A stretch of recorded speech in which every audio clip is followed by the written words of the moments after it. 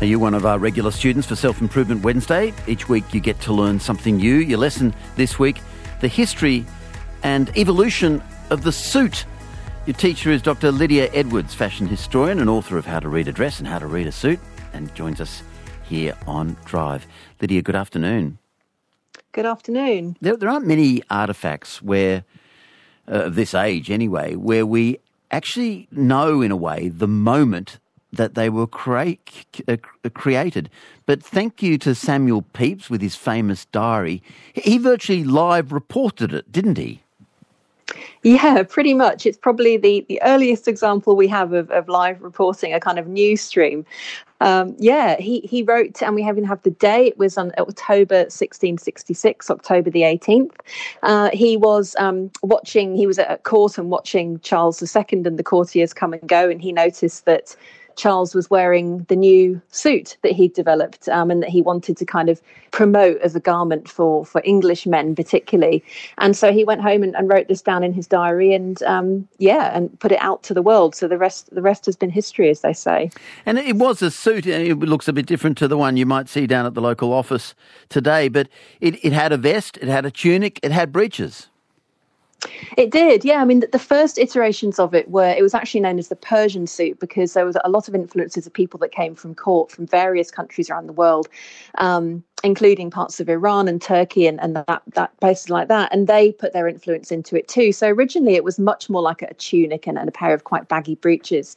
And then as we move further into the century and ideas of masculinity changed and society changed in various ways, it became the three-piece suit, much more like we'd recognise today.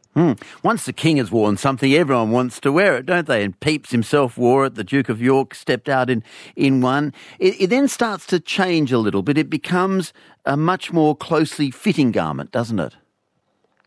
Yeah, I mean, this happens it becomes sort of almost like a skinny suit as we'd recognise it today at the end of the 18th century. But throughout the 18th century, you can see this happening by degrees. And it's kind of quite hard to read a suit, as the title of my book says, because unlike dresses, they did change very subtly. The changes were very small. But if you look at them in detail, you can see the front openings of a jacket gradually becoming narrower and sloping towards the back, breeches becoming more tighter fitting.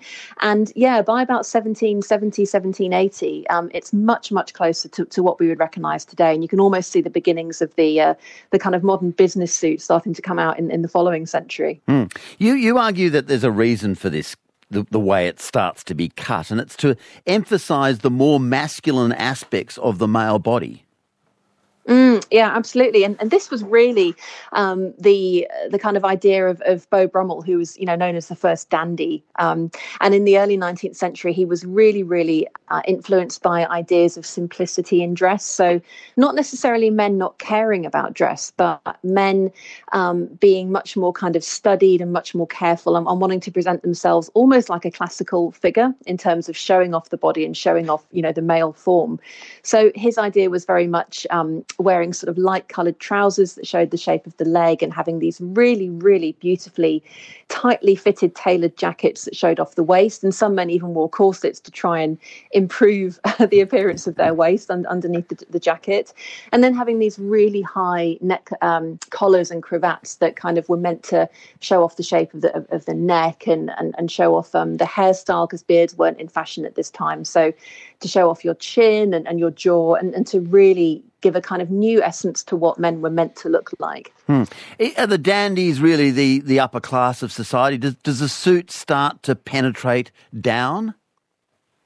Well, it's funny because Beau Brummel himself wasn't necessarily upper class. He came from quite a sort of much more modest background, but his style of dressing certainly appealed to the upper classes, and that's where it was originally taken up. But I think we really start to see a more egalitarian feel come in when we get to the Industrial Revolution. You get far more people having professional urban jobs in the city. So we start to see suits being developed specifically for office jobs. And they were, of course, much simpler. You could buy them in a more mass-produced kind of way. And at this time, we also start to see leisure suits developing in the 1860s. So looser fitting kind of suits that would be worn when you were at home or even when you were on holiday or down the beach even. So we start to see a lot more variation and different ideas of the way men could style themselves depending on the occasion. Okay, you've got us up to about the 1860s. When do we get the classic look of the tailored suit, the white shirt, the tie, the stereotype of the managing director of the local bank? I would say probably by the time we get to the sort of 1880s, 90s, and certainly into the first years of the 20th century, that's when that image is kind of much more solidified. And that's when we start to see that actually between then and now, in terms of the cut of the suit, not a great deal has changed. I mean, obviously the way it's fitted and the way it's accessorized has changed, and there are subtle differences in fit and in what's fashionable. But yeah, the male suit as we know it today has really been in existence for at least 100 years in the way that, that we perceive it now. So it's a really longevity. So it shows that it's a very, very successful piece of fashion. Yeah, but then it's prodded this way and that, isn't it, by various trends, by various celebrities. You think about the American rocker style of the suits worn by people like James Dean or Elvis or Marlon Brando. Yeah, absolutely. You get the rockers in the 1950s and you get also at that time young people sort of trying to change the way that they dressed and rebelling against what their fathers and grandfathers wore.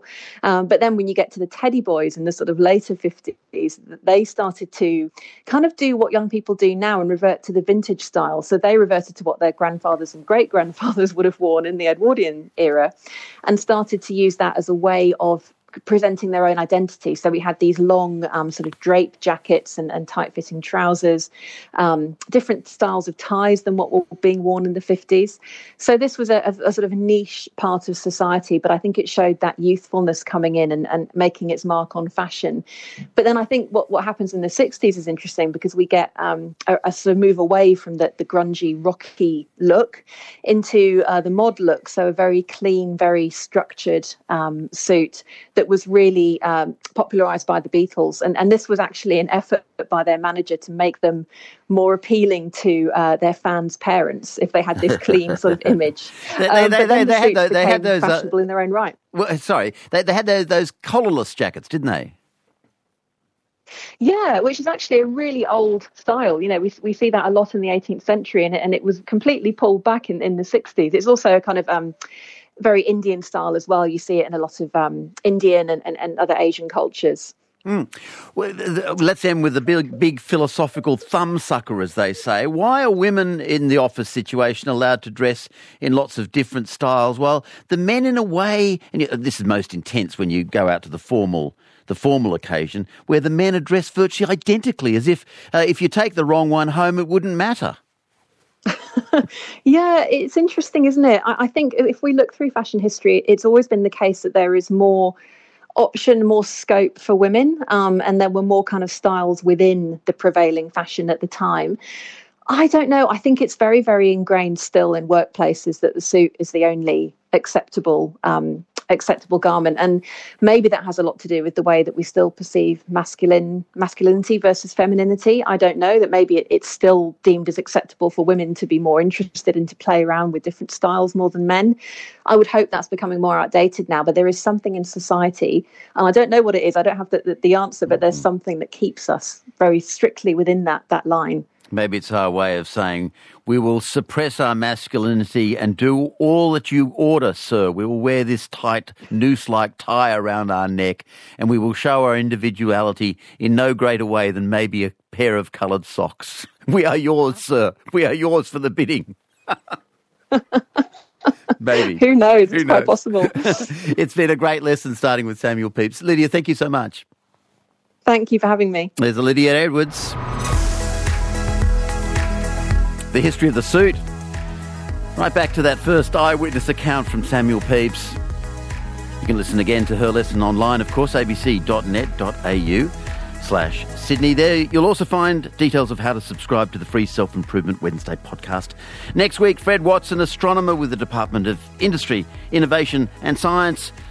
His topic, The Race to Mars. That's Self-Improvement Wednesday next week.